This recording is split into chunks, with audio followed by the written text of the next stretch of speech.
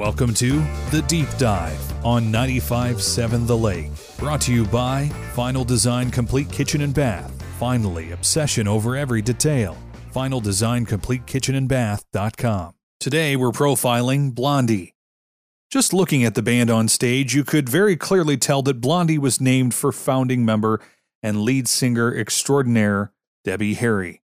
Heart of Glass, Rapture, Call Me, The Tide is High, and more huge hits helped begin the new wave scene of the mid-late 70s, thanks to Blondie.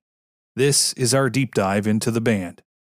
The band had its roots in the famed club CBGB in New York City, having formed alongside the same time as other CBGB favorites, including the Talking Heads, Patti Smith, the Ramones, and the New York Dolls.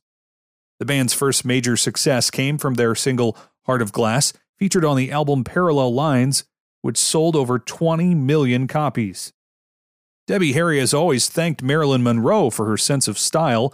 She suggested the name for the band, inspired by the many catcalls she received from men after she bleached her hair.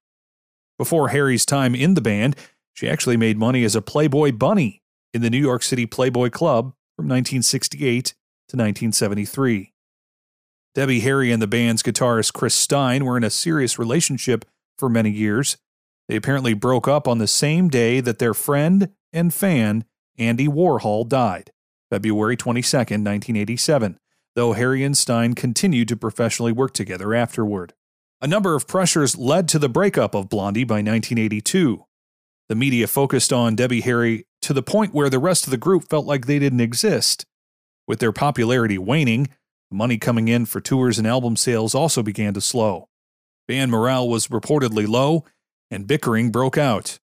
But the coup de grace was when Stein was diagnosed with a rare autoimmune disease that causes huge blisters. He managed to get cured after a long struggle, but the band was already at rest, officially by the end of 1982. Blondie briefly reformed in the late 1990s to early 2000s, and again in the late 2000s with the original members, including Debbie Harry. In 2008, they toured alongside Pat Benatar. And that is your deep dive for today.